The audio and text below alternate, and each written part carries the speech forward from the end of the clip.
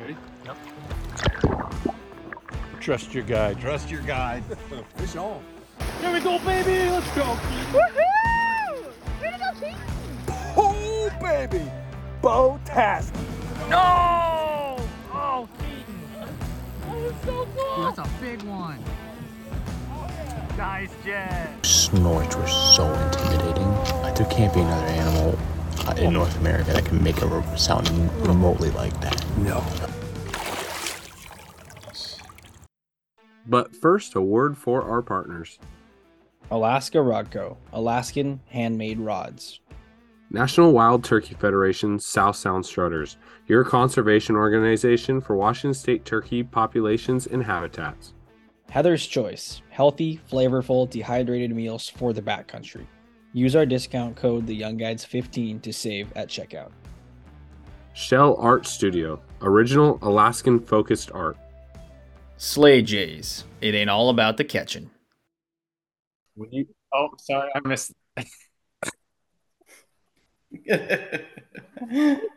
Oh, It's like, is that a jump scare? Oh, It's like Kyle's voice got really high. All right, here we go. Welcome back to another episode of the Young Guides Podcast. I'm Keaton. and I'm Kyle. And today we have on Mr. Matt Crow from Alaska Rod Co. And we just wanted to touch base with Matt on the podcast. It's been a little over 2 years since we had him on. When we first had Matt on, Alaska Rod Co. was just getting going. It was just becoming a thing. And it's been amazing to see how much Matt and Alaska Rod Co. has grown in the last 2 years. Matt's, was our first partner on the podcast. And, he's always supported us. We've supported him as much as we can. And, the three of us talk off air quite a bit. And we just wanted to get Matt on today and record a little bit of a life update and a business update. So thanks for hopping on tonight, Matt. Yeah, thanks for having me. It's good to be back. Awesome. Thank you. Matt, to just start out this conversation, when you ever, do an introduction, do you ever caw like a crow? No, I've never thought of that before. I think Like that's like a calling card. Oh, dude, that should be your signature on podcasts. Like, come in like Matt Crow, caca, Caca. Oh no. That's what we're doing. Yeah, maybe that. Yeah, I did have some coworkers who used to call me Crowbar. Dude, it's like, okay, you know how people do commercials, right? And they got the jingles. People are gonna remember you for Alaska Rod Co. because they're gonna think of crow, and then boom, right into the caca, buying Alaska Rod Co. rods. There we go. I'll probably sign out with emails instead of regards. I'll be like, caca, and send. Oh, that's awesome. Perfect. That's great. So how you been, Matt? What's new with you? Oh boy, I don't even know where to start. I've been good. I've been really, really good. Yeah, I think we were talking. It's been forever since I've been on, but yeah, I think when I was first on with you guys, I was still working out of the garage. Just kind of retrofitted the whole garage, got the car out there, and yeah, I was in there for 3 years. And yeah, at the time when I spoke to you guys, I think I only had maybe a couple dozen rods sold when I was really starting out. And then now, fast forward to where we are now, I mean, I'm not sure if I'm in the thousands yet, but I mean, I got rods from coast to coast, down in Florida, East Coast, West Coast, and yeah, it's growing pretty rapidly. So it's been fun, but it's been pretty crazy. Yeah, that's awesome. Heck yeah. Well, so and since then you moved new location. You had a human being, right?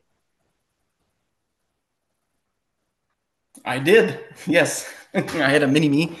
Yeah, he was born last June 19th, and so little boy. So that's been awesome. It's been super fun and definitely added to the crazy of everything. But it's a crazy kind of fun. But yeah, he decided to show up kind of in the busy season, so it was kind of nuts. I remember sitting in the delivery room, and we were going through the birth situation and stuff, and like my phone was blowing up. I had guides calling me and stuff like that, and I was trying to respond to people, at like 2 a.m. Like, oh, I'm sorry, like my son's being born, like, wait till I get discharged and I get back to the shop. So it was a crazy time, but it was good. Yeah. Oh, that's so cool. You got him in I there think making rods yet? He's all, he's coming up on a year old. He's gonna start turning rods pretty soon. Yep, he's just to the point where we're starting to teach him like bye bye, where he can wave. So I'm like, oh, he's moving his little fingers, so he gets you on the rod lathe. he's gonna have arthritis by 15, just working the rods. Exactly. Yeah, that's awesome. Exactly. Oh, Yeah, but so yeah, 20 fast forward to 2023. So yeah, we had him in June, and then around that time, we finally were at the place where we wanted to move out of the garage and actually have an actual rod shop, where it's totally built and catered to just rod production. So we kind of started that journey around that time, and then it wasn't until just recently, like probably like the beginning of December, we actually fully moved into the shop and actually got things going. Yeah, that's awesome. And how is that? I mean, is it night and day from the garage that you're working in? Oh, night and day. I mean, because the garage, I tried to retrofit as best I could, but having a place that is completely temperature controlled, control the humidity, a clean environment, no dust, you can control the lighting, like every aspect of it is just an absolute game changer. So it's awesome. That's awesome. So is this on the same property that you're living on, or are you now like separate property and everything? How's that working out? Yep, yeah. So it's the same property. For a while there, I was looking for land, and as you guys know, I mean, land was super expensive, and there was numerous times where I would get a Zillow notification that like, oh, land popped up, and me and my wife would hop in the car, and we're literally like racing over there, and my realtor would call me when we're like 5 minutes into the drive and say, oh, sorry, like turn around, it's already been sold. Like that's how fast land was selling around here. So I think it was like, I think the fifth time that happened to me, I was like, okay, we can't keep doing this. And we were busting at the seams in the garage. We couldn't do it anymore. And so I was like, all right, we gotta make something happen. So I got out of the car and I was walking around my property, just like eyeballing, like, where can I put a shop? Like where can I clear some trees and land? And yeah, just kind of a side lot that was treed, bushes, whatever. And yeah, I just got the measuring tape out and measured out some stuff, and lo and behold, it would work to have a building there. So we just scrapped the idea of a off-site location and started clearing land and made it work. Crazy. And how did you, Yeah. what was like your vision in building this? How did you perfect it so that you could make it as easy as possible for building rods? Yeah, so the biggest thing that I wanted to make sure of was the heater, because I mean I'm doing all the epoxy in here, and so I had kept my garage at a constant 77 degrees, but being a garage, it would fluctuate here and there, and it was always hard the winter time. And so I really wanted to make sure that I could control the temperature and the humidity, because those are two things that really, depend on optimal epoxy. And so when I got the building here, because it was a prefab and I had it delivered, but it was just bare bones. It was a shell basically. So when the building got dropped here, I started researching the different like insulation types, and it came up that the best insulation was that spray foam insulation. And so I had the entire building spray foamed, and then I installed a 30,000 BTU heater, and so I can actually get the whole building up to 90 degrees and hold there. And the heater's kind of oversized for the building, and then with the spray foam, I can keep the building at 90 and my heating bill's still very low. Yeah, that's good. What's the layout look like? Are Yeah. you So so the layout is it's pretty open concept. I want it as open as possible. I got several lathes up against the walls, and then hanging on the walls, I have dryer mounts on the walls, so they go up vertically. sweet? Sweet. So yeah, because I wanted it as open as possible, and then just utilize wall space to yeah. Because I didn't want the building too big. I wanted kind of low ceilings, and I didn't want the shop so big where it would be hard to heat. You know. Yeah. Is that building prefabricated in Alaska, or how did you or like, well, how did you come across that? Yep. Yeah. So there's a company in Sterling. They were called Sterling Sheds. Now I think they're Northwoods Buildings. Don't quote me on that, but they're located in Sterling, Alaska, and they make just awesome quality prefab buildings, and then they deliver them all over the place in Alaska. So Man, Sterling Shed yeah, so I sounds ordered. Yeah, I think I think this his son took over and changed the name. I think like a couple years ago. gotcha. But yeah, the buildings they're super well made, and yeah, the nice part was is yeah, all I once I got the land cleared and everything, they just basically pulled up in a gigantic truck and backed it up and dropped it off. That's awesome. You talked about But yeah, and I think you talked about multiple oh, go ahead. you talked about multiple lathes in your shop. Have you felt like it's becoming it's made your work easier? Or do you feel like there's a lot more work now when you look at like your shop and what's going on around it? Yeah, I mean, as far as like workload, that's extremely a lot more busy. But as far as um having the shop, like it was so nice having a shop just starting from scratch because I was able to slowly build it and just create just a really good workflow. And so it took a little bit when I first moved in to kind of get used to it because I was so used to being in the garage. But having the big open space and then having just a good all around workflow, it definitely helped up production quite a bit. That's awesome. Do you feel like maybe this is jumping ahead in the conversation, but do you feel like there's room in that space to bring on a second hand in the shop? Yep, yeah, that's why I made sure there was space for an extra lathe.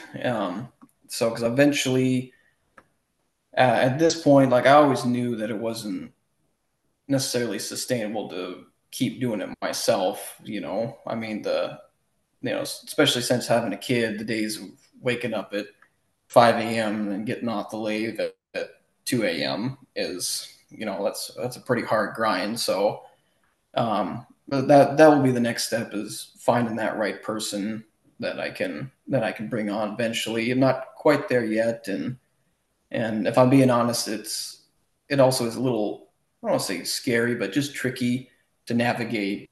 Bringing on an employee, so to speak. Like, what does that look like? Business wise and all that kind of stuff. It definitely adds to the business, and kind of makes things a little more tricky. No, for sure. You're going to be providing them a place to sleep, right? At your place, they can live in your house and work in your shop. They can live in the shop. They could, it's always nice to fall asleep to 90 degrees. Have fever dreams in the middle of the night. Nice. Yep, nice and toasty. You never have to worry about being cold. Yeah, that's funny. Oh, that's awesome. Well, is there anything else you want to talk about the shop or anything before we kind of move on? Yeah, no, I think we covered pretty much everything about the shop. Heck yeah. Well, let's talk about rods. What's new with rods? You have anything any new models out? What's up with that? Yeah, so I think since talking to you guys, I've come out with I got spay rods. I think when I talked to you initially, I only had single hand fly rods, but yeah, I have a whole line of single hand spay, spinning, sockeye, casting slash trolling, and I make just quite a bit, just custom orders too. But I switched over all of the hardware on my rods. Initially, they were ring grade stainless steel, but then I think it was probably around last year, I opened up some bigger wholesale accounts with my parts suppliers and switched everything over to titanium. So definitely a major hardware upgrade, and so yeah, just little improvements here and there. Just trying to make them as best as they could. Um, as far as new models, I do have something pretty substantial in the works that I've been working on for quite some time, but I don't think I'm quite ready to reveal what that is just yet. I mean, you guys know, obviously I've kind of let you guys in on it, but it'll probably be next couple of months. I'll probably drop it, but it's a definitely a big one.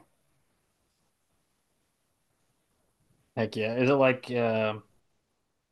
can customers expect one of those rocket rods where it shoots the line out for you and then the Alaska Rodco pole sticks out? Is that pretty accurate? Yes, it's self propulsion, runs on electric is green, so no. Hop on it, ride it up the river. Yep. I mean, oh, speaking of which, have you guys totally off topic, but whenever you're fishing the river, like you're just walking, waiting, have you ever wanted to have a jetpack so you could just like hop over on the other side of the river? Like that always, whenever I'm fishing, I don't have a boat. I'm just like, man, I wish someone would just invent a jetpack just for fishing, so I could just hop over, just fly across the river, and then just come right back. Dude, if it's warm enough, you just swim across. Right? Yeah, the Kenai's not that fast. You can just swim it, right? Yeah, just swim it. That's just glacier fed, right? Yeah, this is fine.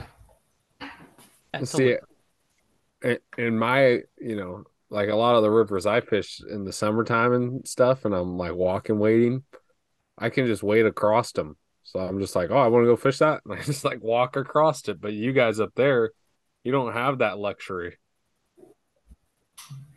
Yeah, well, I know there's quite a few smaller systems and stuff like that where you can wade across, but I always joke that me and my buddy Tyler were both, you know, we're both like 5'9" or whatever, and my buddy Oliver always joked he's like 7 foot tall, and whenever we're waiting with Oliver, we're like the Munchkin land trying to follow him, and like Oliver's just fine, but then me and Tyler are like up to our chest trying to follow him.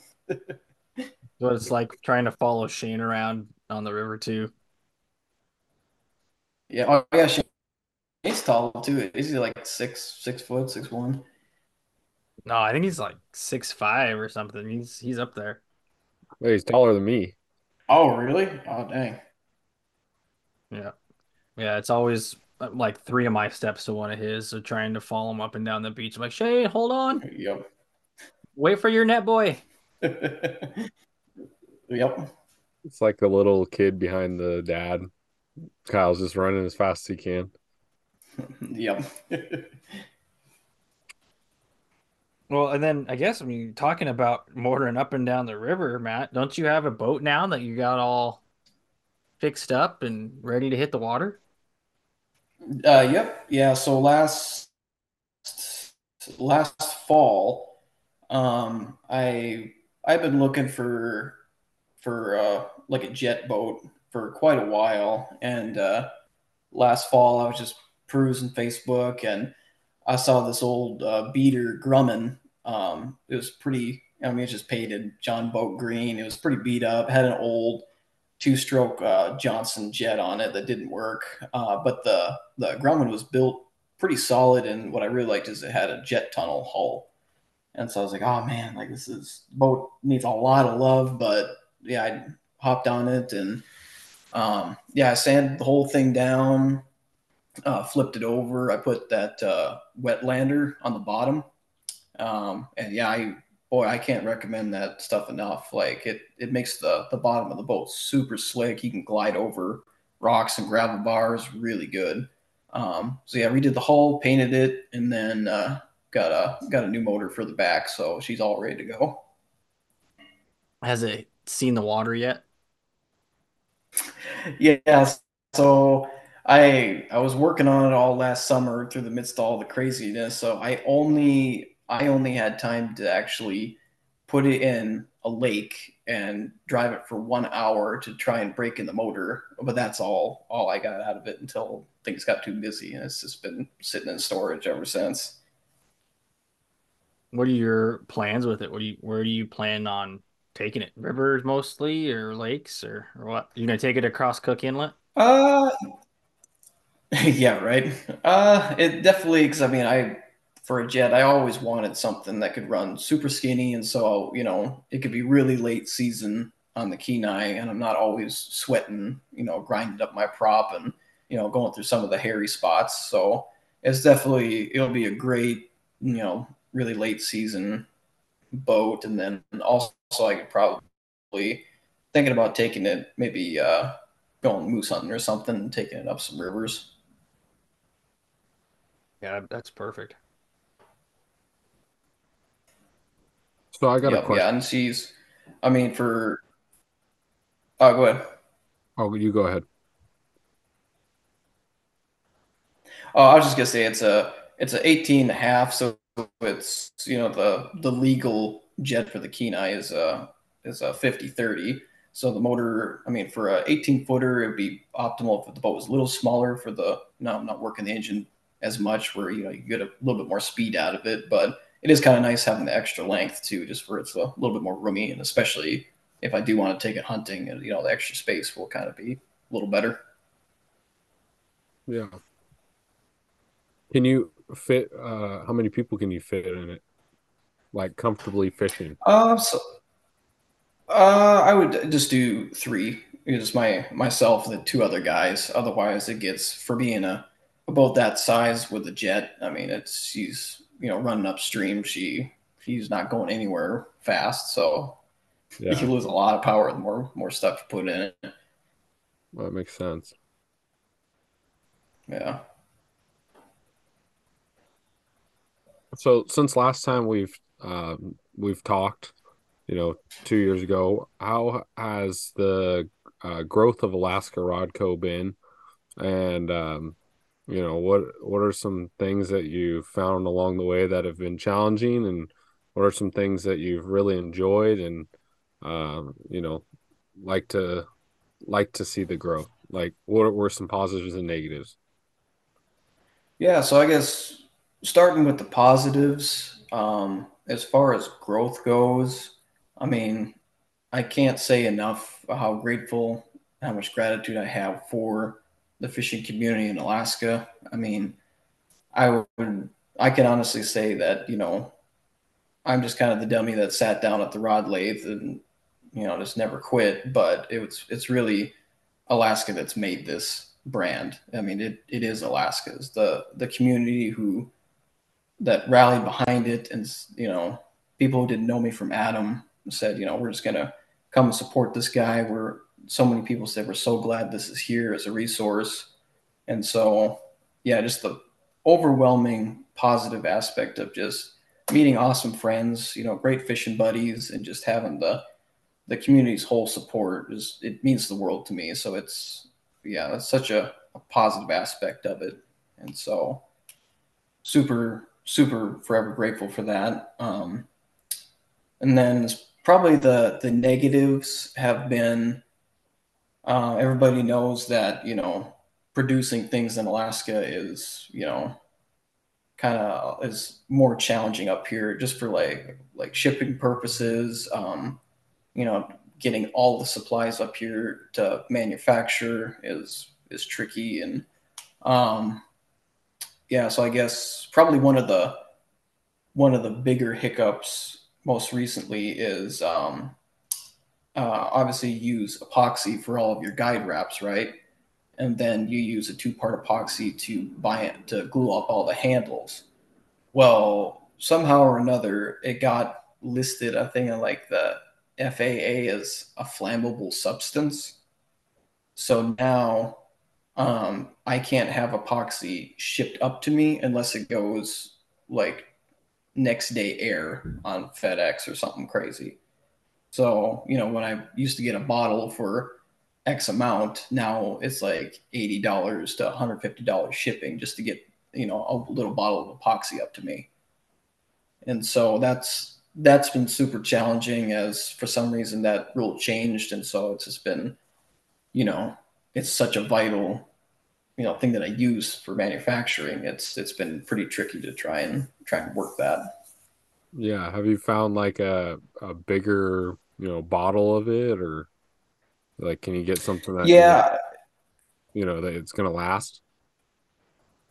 yeah, it definitely, like, you have to. It was so much nicer when you just buy a bottle here and there as you need it, but now it's definitely at the point where, like, if you want it, you got to get it in bulk.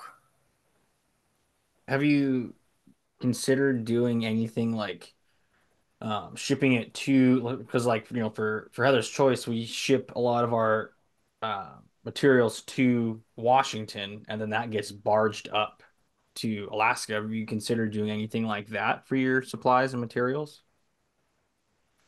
Um, no, actually, I haven't really considered that. And the hard part too with epoxy is I usually hold off on ordering it just because I like the freshest epoxy I could possibly get. Like, even when, like, my suppliers probably hate me, but when I order it, I just put in the note, like, can you please in the shipment provide epoxy that came to your facility the most recently. And for whatever reason, like, thread epoxy, just a little tidbit is, yeah, to get the freshest epoxy you can for whatever reason. The more fresh it is, the more nice it wants to lay down. Gotcha. Have you, noticed anything, I guess, with your rods since you've been going? I know when we first had you on, you were all about your quality and you still are. Have you noticed, any separation, I guess, between you and your competitors on the type of quality that you provide?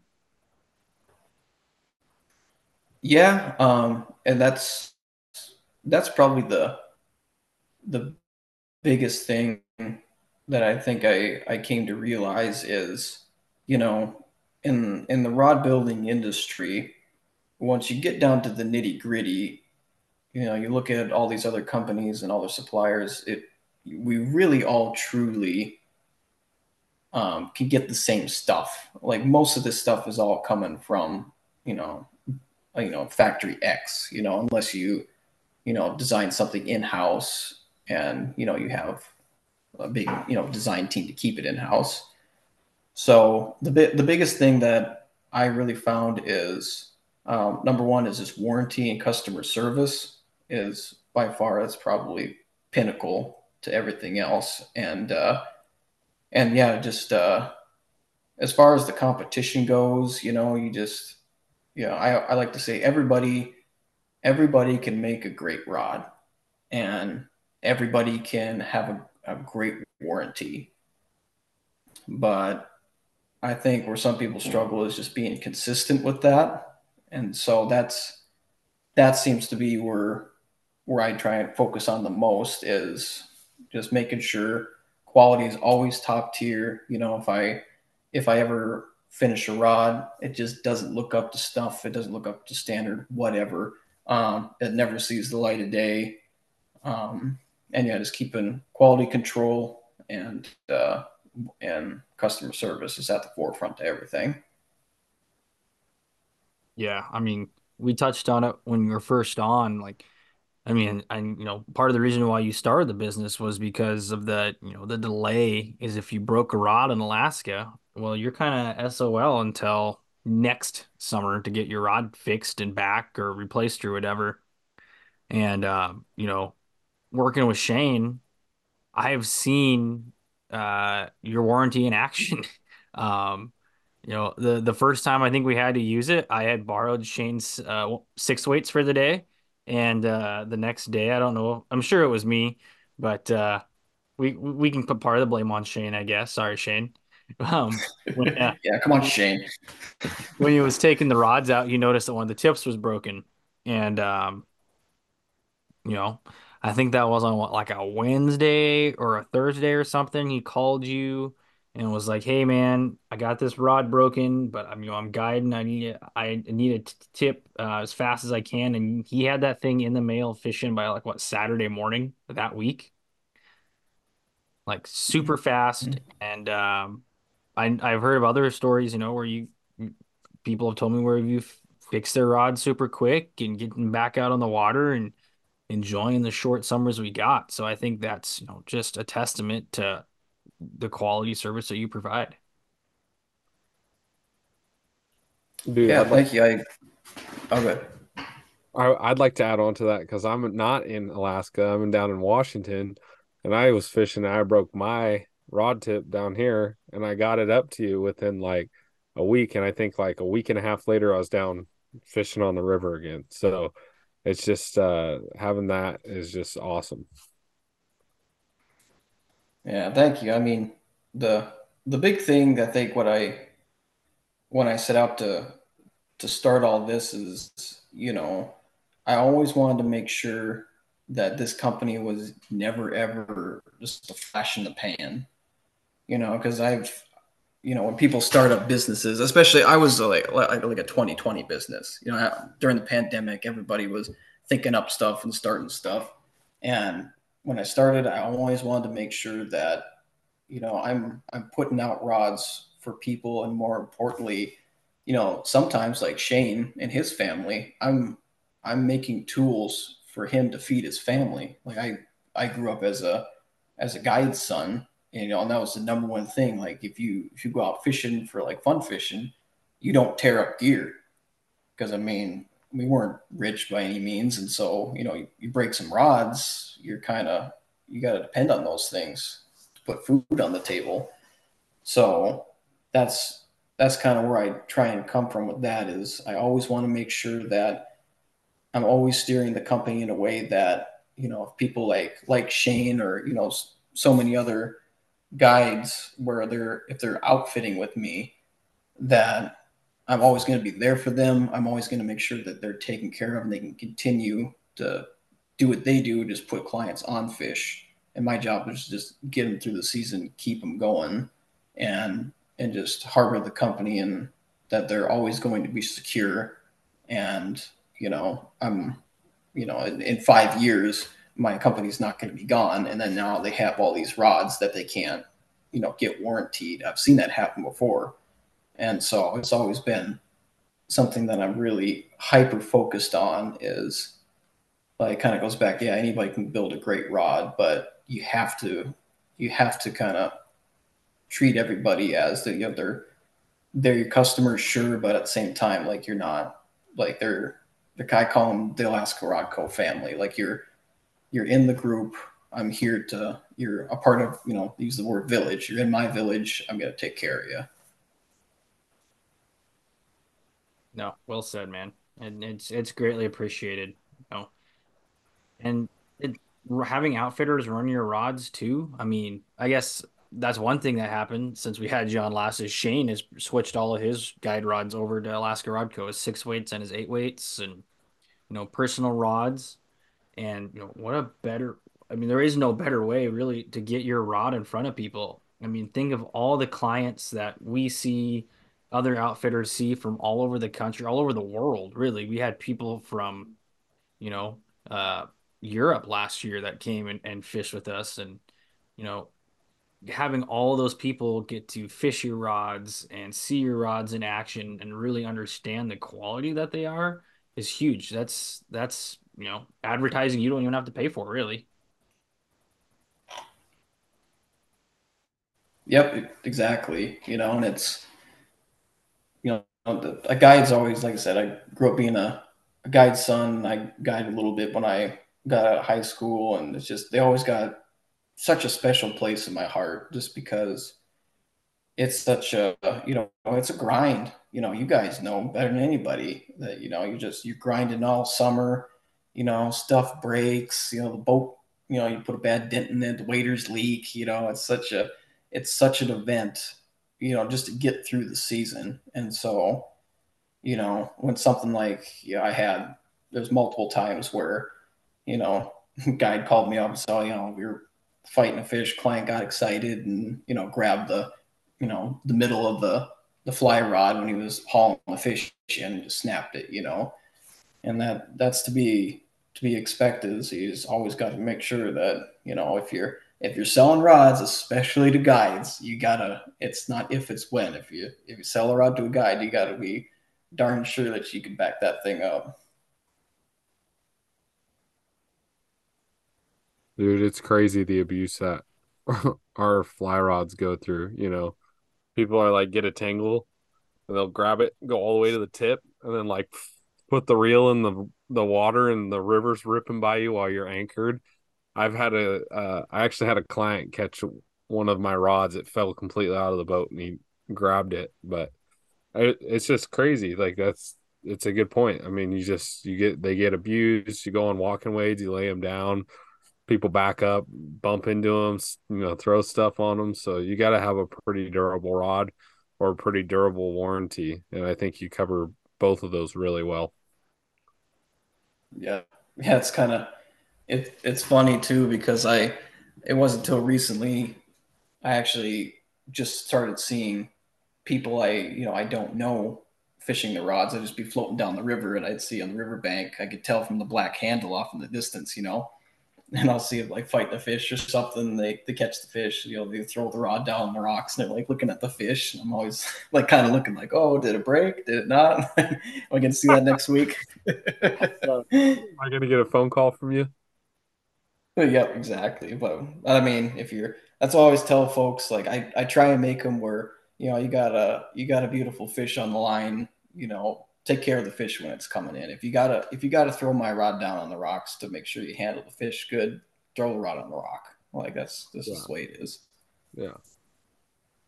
So we had an Instagram question come in, and someone wanted to know if you had a research and development team, and if so, how could they join it? Oh boy, I get that question a lot. I do have my crew that I'll send stuff to and have test out. But I wonder who's asked that. I have had a lot of folks reach out and ask that, and yeah, it's always super tricky to know who to go through. But I always err on the side of caution, and just I usually just run it through all my fishing buddies who I know are they're not gonna I'm not gonna give them the rod and they're gonna say, oh yeah, this is great, like that's wonderful, but I gotta be able to know you on a pretty personal level to say like, okay, Matt, like this rod's terrible. Like don't do this again. What are you doing here, Matt? Yeah, exactly. This is awful. So yeah, I definitely have my little inner circle that I have run through testing and stuff like that. So, and we're also on the topic of Instagram questions. So someone else asked, what is the most exotic fish that you've heard caught on your Alaska Rodco rods? I wouldn't say exotic by any means, but there was a gentleman who bought a rod on the East Coast, and he was going to go up to Canada and catch Atlantic salmon on it. And so I wouldn't say it's super exotic, but definitely when I have salmon in mind, it's definitely not Atlantic. Yeah. When you're building spey rods, do you have like a Skagit style and a Scandi style, or do you just are you just kind of like this is a spay rod, here we go, pick a line and let it throw? Do you have like a rod that's gonna be presentable for either one or what? Yeah, that's a great question because when it comes to spay, that's that's real. They're so line dependent, and so I all of my spays. If you're gonna buy a spay from me, it's gonna be centered around Skagit heads. Um, yeah, things like long belly or Scandi, um, they're not really particularly used in Alaska here, and so I've tried out different rod blanks, and it was kind of just like a multi-purpose, spay blank, and a lot of them, yeah, like the ones that are softer in the tip, they'll throw Scandi just fine, but they're for spay for Skagit, it's a really specific action that I want, and yeah, there's to move a Skagit head better than the competition. There's a specific way to get those blanks to do what they do, and so that's what all my spays are built on. And yeah, those will definitely be advancing this year as well. So Yeah. I think too, like, Skagit's more of a, general consensus of spay fishermen and Scandi fishermen. I don't know any of them, but it just seems like a lot more of a pickier, like choice in lines and rods and because it's just trying to get that perfect presentation. yeah, I don't know how much Scandi casting you guys have done, but and I really haven't done much of it either. But yeah, when you go out and you start casting the Scandi, and then you go back to Skagit, you think you're the best spay caster in the world. You're just like, oh man, I can just launch this thing. But yeah, it's such a different feel with Scandi. But yeah, I appreciate the folks who can really lay it out there with Scandi. But yeah, definitely Skagit up here is king just for turning over those heavy heads, throwing those big, air resistant flies. You can't beat it. Yeah. Have any of your other rod designs or I know you talked about changing everything over to titanium, but has any of like your designs, your blanks changed since you've started? Um, yeah, so that's one of the things that we'll get into here in a couple of months with the big announcement. But yeah, that's the just the wonderful thing about you know people trusting the brand and growing the business. I've been able to really take a much deeper dive into rod and how to make them better, how to tailor them for this region. And so yeah, definitely coming up here, you're going to see some major rod changes that are going to be pretty awesome.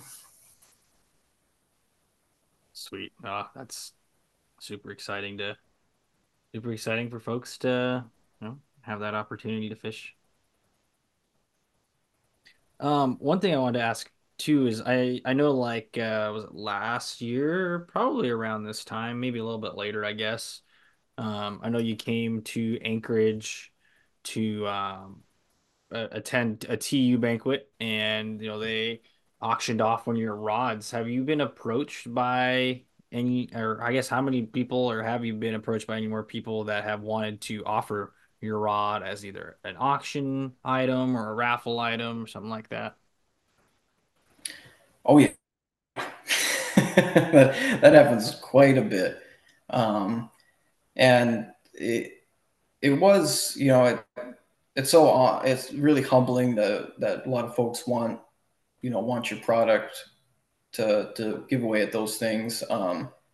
But yeah, I will say when things were really starting to take off, it was a little overwhelming where every which way or another wanted a rod donation.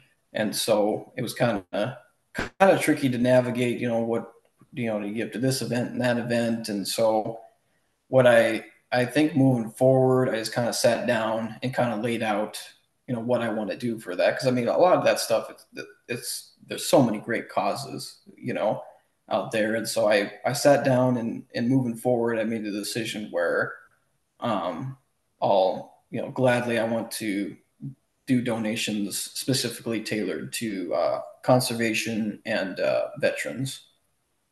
I think those are two really really good causes that you can get behind, donate to. Yeah. Like the Cedar River cleanup. Yes. Yes, it's conservation, baby. Oh man, I'm just fucking with you. No, it's good. It's great.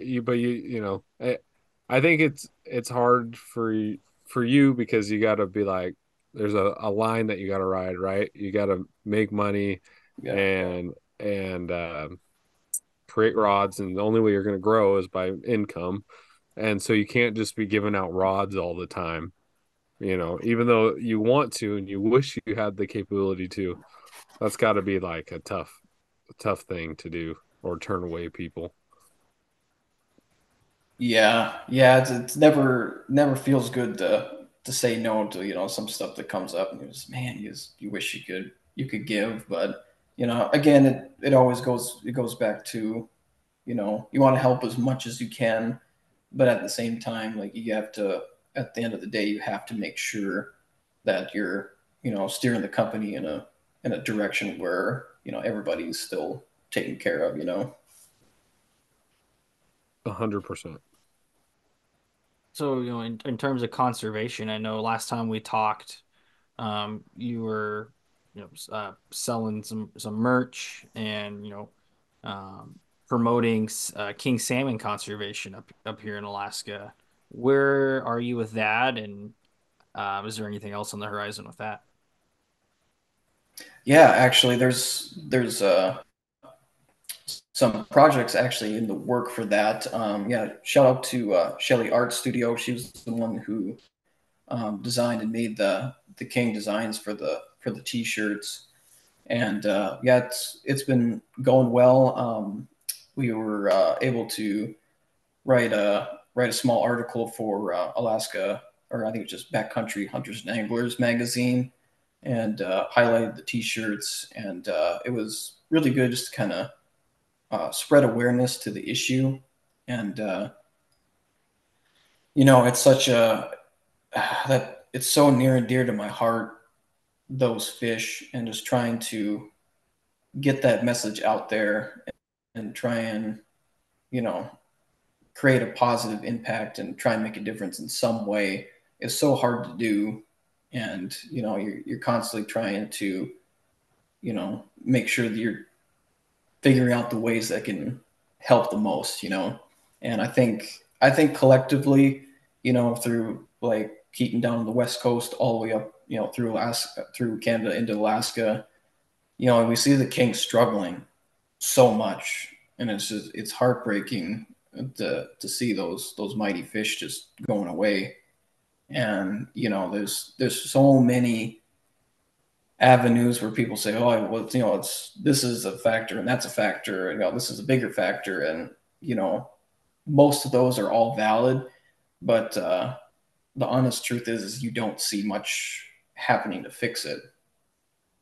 And so that's the hard part. And thankfully I'm going to be partnering with some people to try and get a bigger impact going. But it's such a hard thing with those fish to see, and they just, unfortunately, they keep getting worse.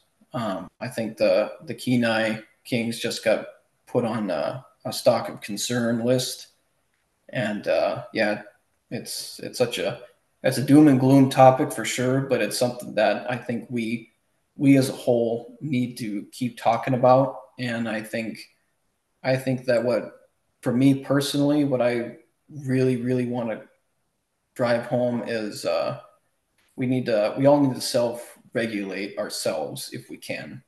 you know I don't want to be the sport fishing guy pointing fingers at the commercial guys, and then the commercial guys pointing fingers at the at the legislators and all that. I mean, at the end of the day, every single user group can do something to lessen your impact on a king.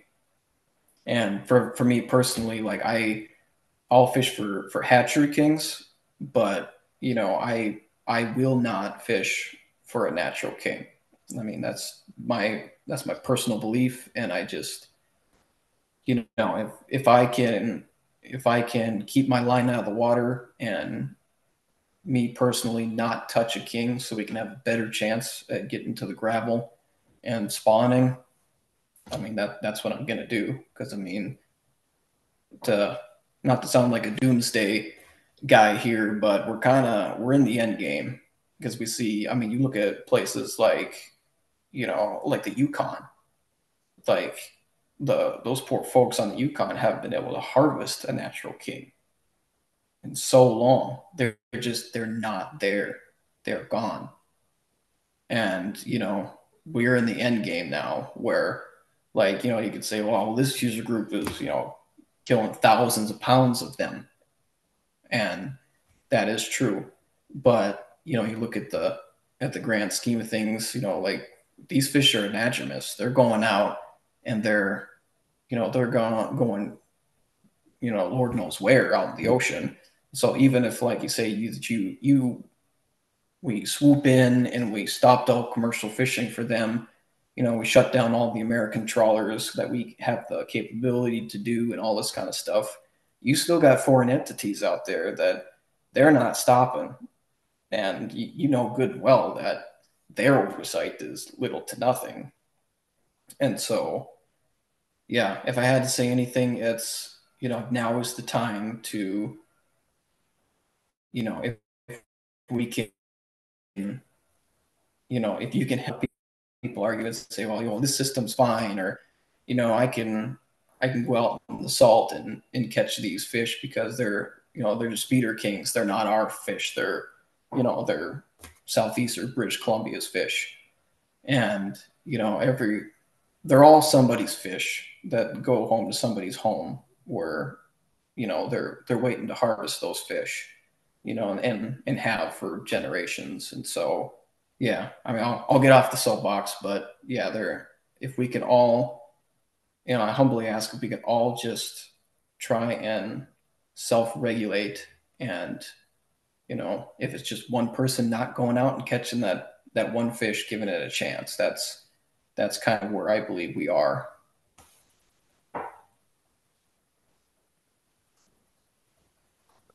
I think Kyle and I have covered this topic a lot of times. It seems like we always get on to, everyone wants to point a finger and say this is the answer and this is how we solve it, but it's so complex. And it's like the little things that we can do got to benefit, our salmon, our trout, our steelhead.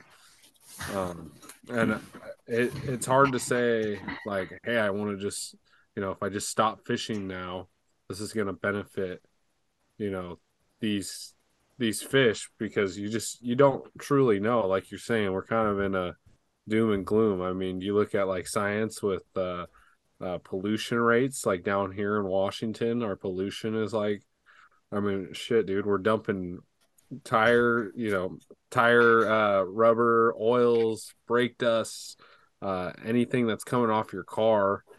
We have bridges that are just dumping it right into the ocean or a lake. Or so, I mean, we're not giving these fish a fighting chance. So it's like, do we stop, fishing for these fish, and then they're just going to get killed off by all this chemicals, or are they going to get killed off like you said, foreign entities, they go out into the big ocean.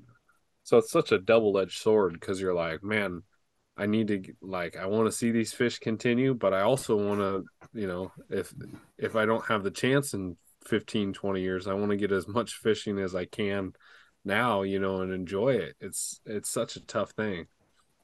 But Kyle, what do you think?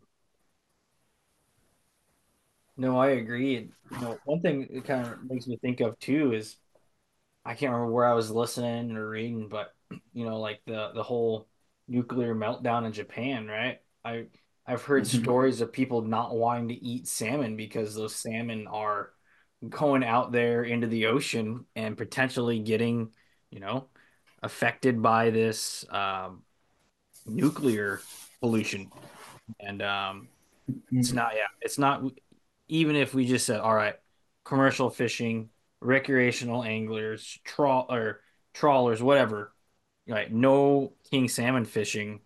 It's going to take a lot more than just us, just, you know, if let's just say everything that's covered in America, in this country, it's going to take way more than that to fix the problem. It's going to take a, you know, effort by every single entity, every single user of the resource to be able to figure it out. And, you know, doing something, whether that's purchasing, merchandise through you, Matt, or, just education, listening, telling others, it all helps, but it's going to take a huge, huge effort to be able to affect this change. So whatever we can do on our own, whatever grassroots we can do is better than standing by and doing nothing, which, you know, again, it's one I've been kind of pushing this year. It's like get involved, do stuff, make your voices heard, and try if you want to see change, the only way to do it is by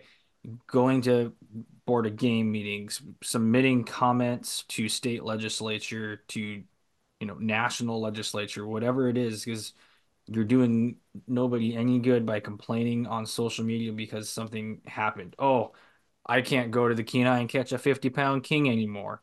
Well, maybe you should have done something about that in the past and said something a little bit sooner, taken action a little bit sooner. So, yeah, that's my soapbox is if you're gonna either put up or shut up, really is kind of what I'm getting at. Mhm. Yeah, Dude, and yeah, you. Oh, go ahead. I want to just say, since we're on this, topic of talking about conservation and the right to hunt and fish, there's a bill in Washington State, SJR 8208, and they're putting it up to add hunting, fishing, and foraging into our Constitution in Washington State to make it a given right. If you can go comment on that or be a part of that right now, that's a big if it happens and it gets voted in, that's a big win for outdoorsmen and women and people that enjoy eating natural food, salmon, deer, elk, all the good stuff. If you can make a comment on that, if you're in a Washington State, if you're outside of Washington State, if you can make that happen, that would mean the world to everyone that's living in Washington State. So I just wanted to add that in there. Right on.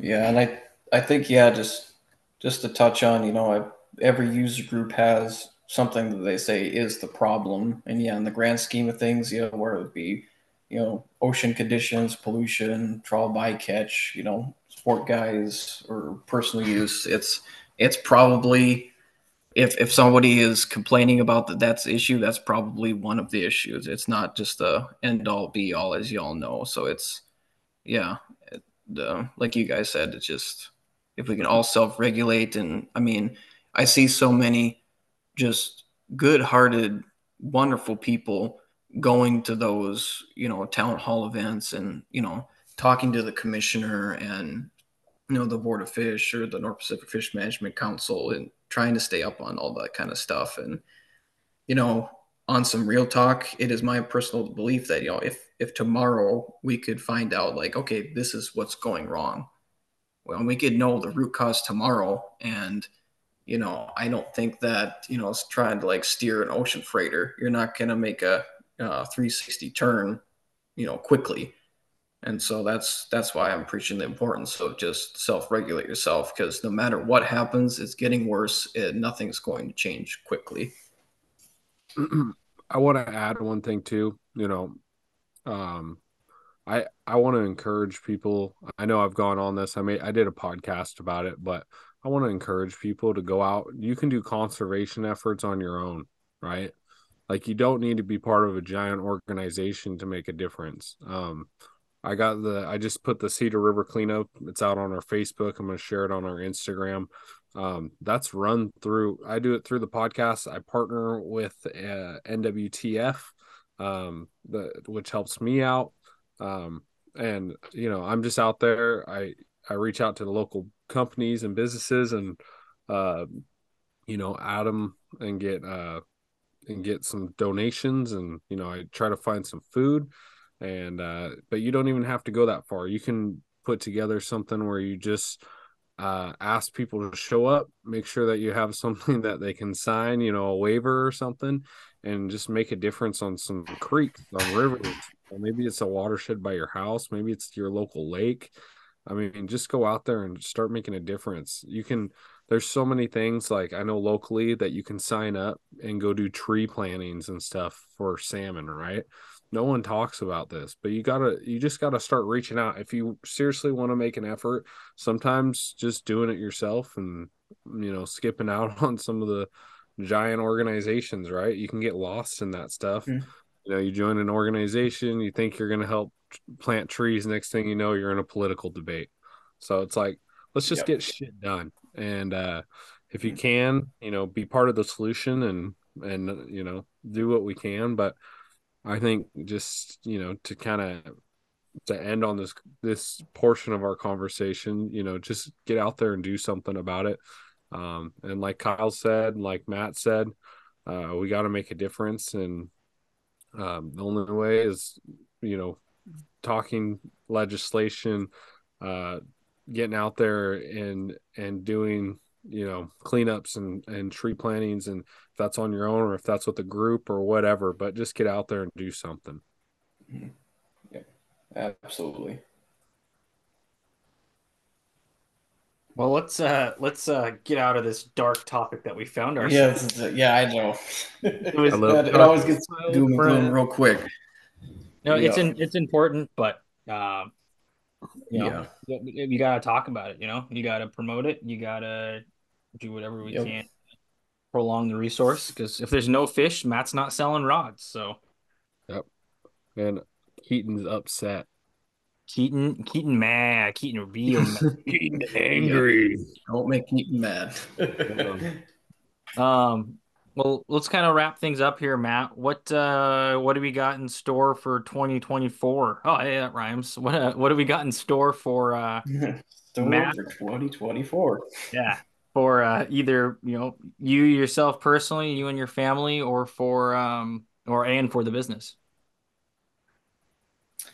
Yeah, so 2024, we're already set up to have our biggest year yet. I mean, we're outfitting pretty big lodges this year, and then we're doing some pretty big steps in rod development, and just growing it, getting bigger, and just cranking out more and more rods and just improving any way we can.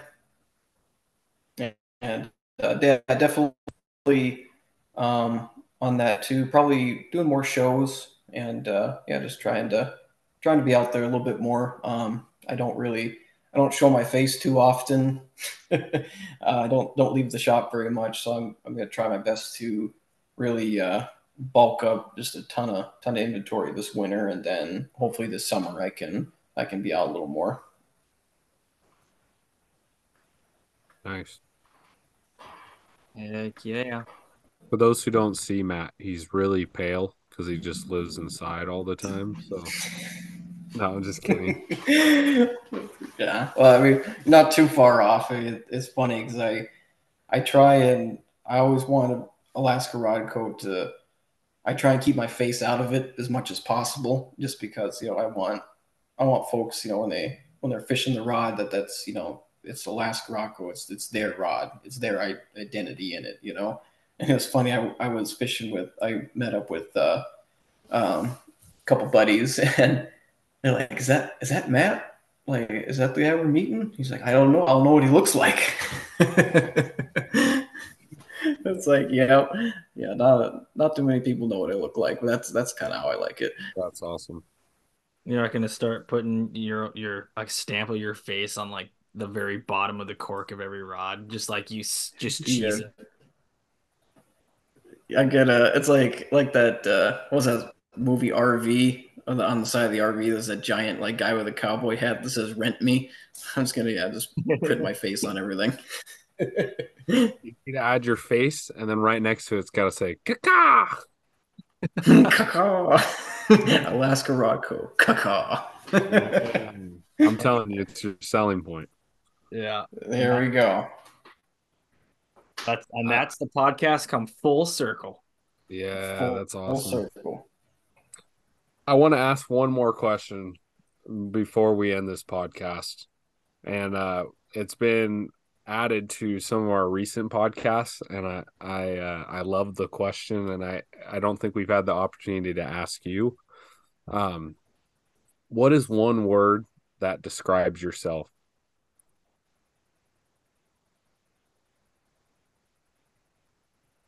One word.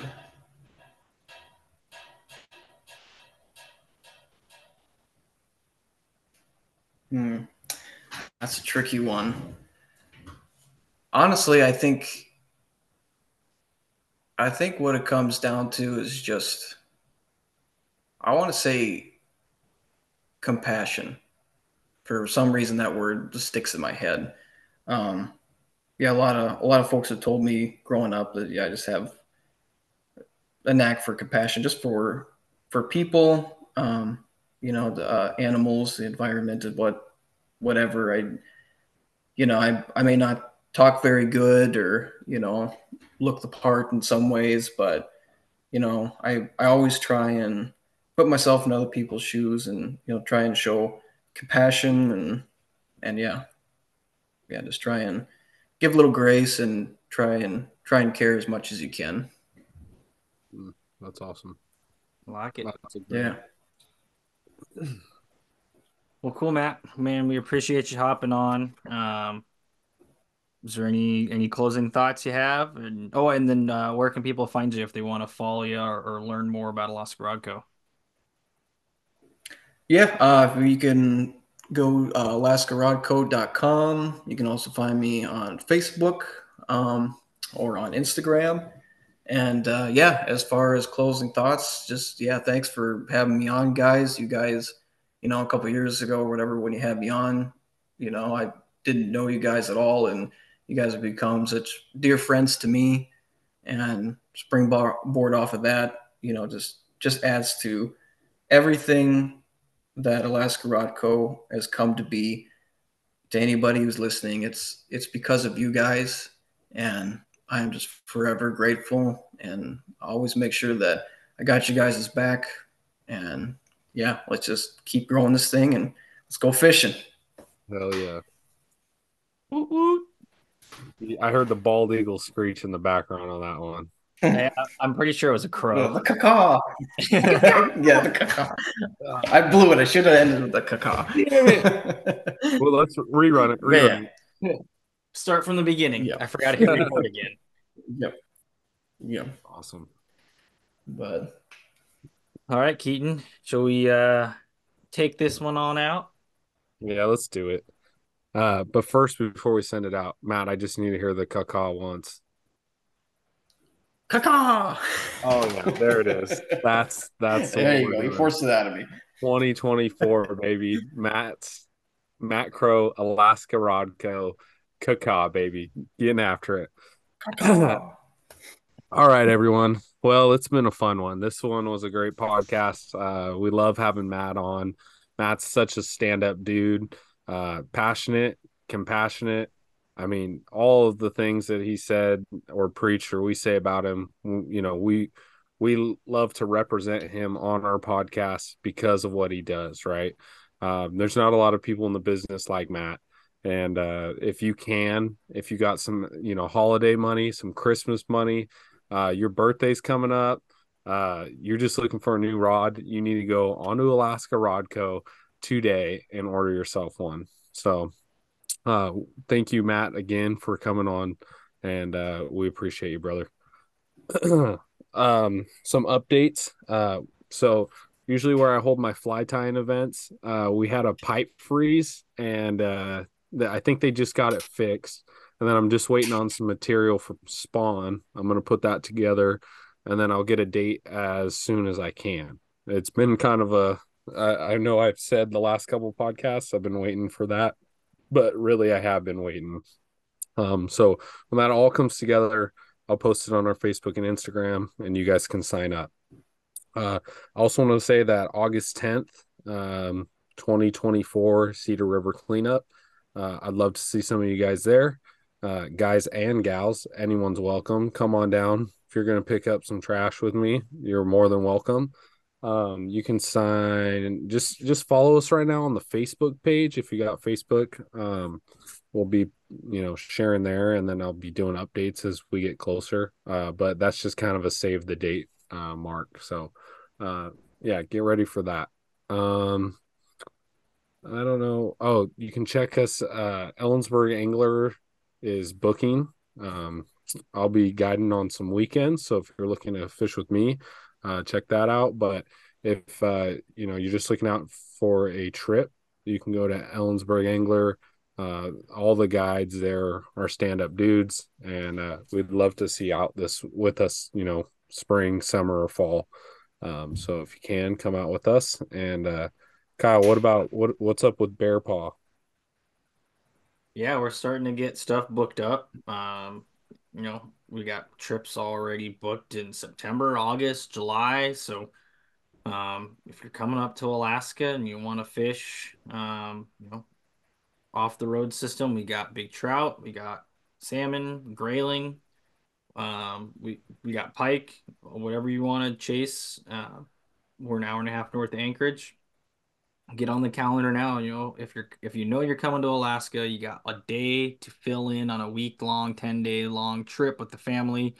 You want to get out for a day, we'll get you on the water. We'll get one of Matt's rods in your hands, and we'll fish one of Matt's rods and show you a good time. Like I said, things are starting to book up, so we're probably gonna start guiding here late May, early June, and we're gonna go as late as we can. Normally we go into October, so try to keep us busy as long as possible, and hope to see you up here. So you can contact Shane, through the Instagram page, phone number on the website, whatever's easiest. Shane is sure to answer, whatever. And yeah, we appreciate you guys listening. Izzy says bye. Hey, I just want to add a few more things. Make sure to, I've shown some love to Matt here, but I just want to also show some love to our partners here. We got Alaska Rod Co., we got Shell's Art Studio, Slay Jays, NWTF South Sound Strutters, and Heather's Choice. If you haven't checked out the Heather's Choice Shark Tank episode, make sure to go show some love to that, and put in an order and support Heather and Heather's Choice. Shell's Art Studio, I just saw her Instagram story today on January 18th, and she's doing some like art, but like on it looks like a tray. I believe it's like wood burning. It looks awesome. So if you got, you need a new charcuterie board, go check that out. Show some love. Slay Jays, she's going to be at the Sportsman Show. So is NWTF, South Sound Strutters, and NWTF Washington. They're kind of combined. Russ there is running both NWTF local and state. So go show some love. Go support Slay J. She's slaying it. Literally, they're catching some toads on her jig. So show some love there. And then, there's just a lot going on. And, we're just really thankful to have people like you guys and gals listening to us week after week. Sometimes I feel like I just blabber on like I'm doing right now. But you guys continue to support us, and we're hoping that there's some great things down the line for the Young Guides podcast and for Matt Crow. So that was a long-winded exit, but I did want to say real quick, talking about our partners. Slay J's episode, Adriel's episode on the podcast was our top episode for 2023. Oh shit. That's dope. That's dope. Yep. I'm behind it. So, well, I think I've talked long enough. We appreciate you guys so much. And this was another episode of the Young Guides podcast. We'll catch you on the next one. Caw-caw.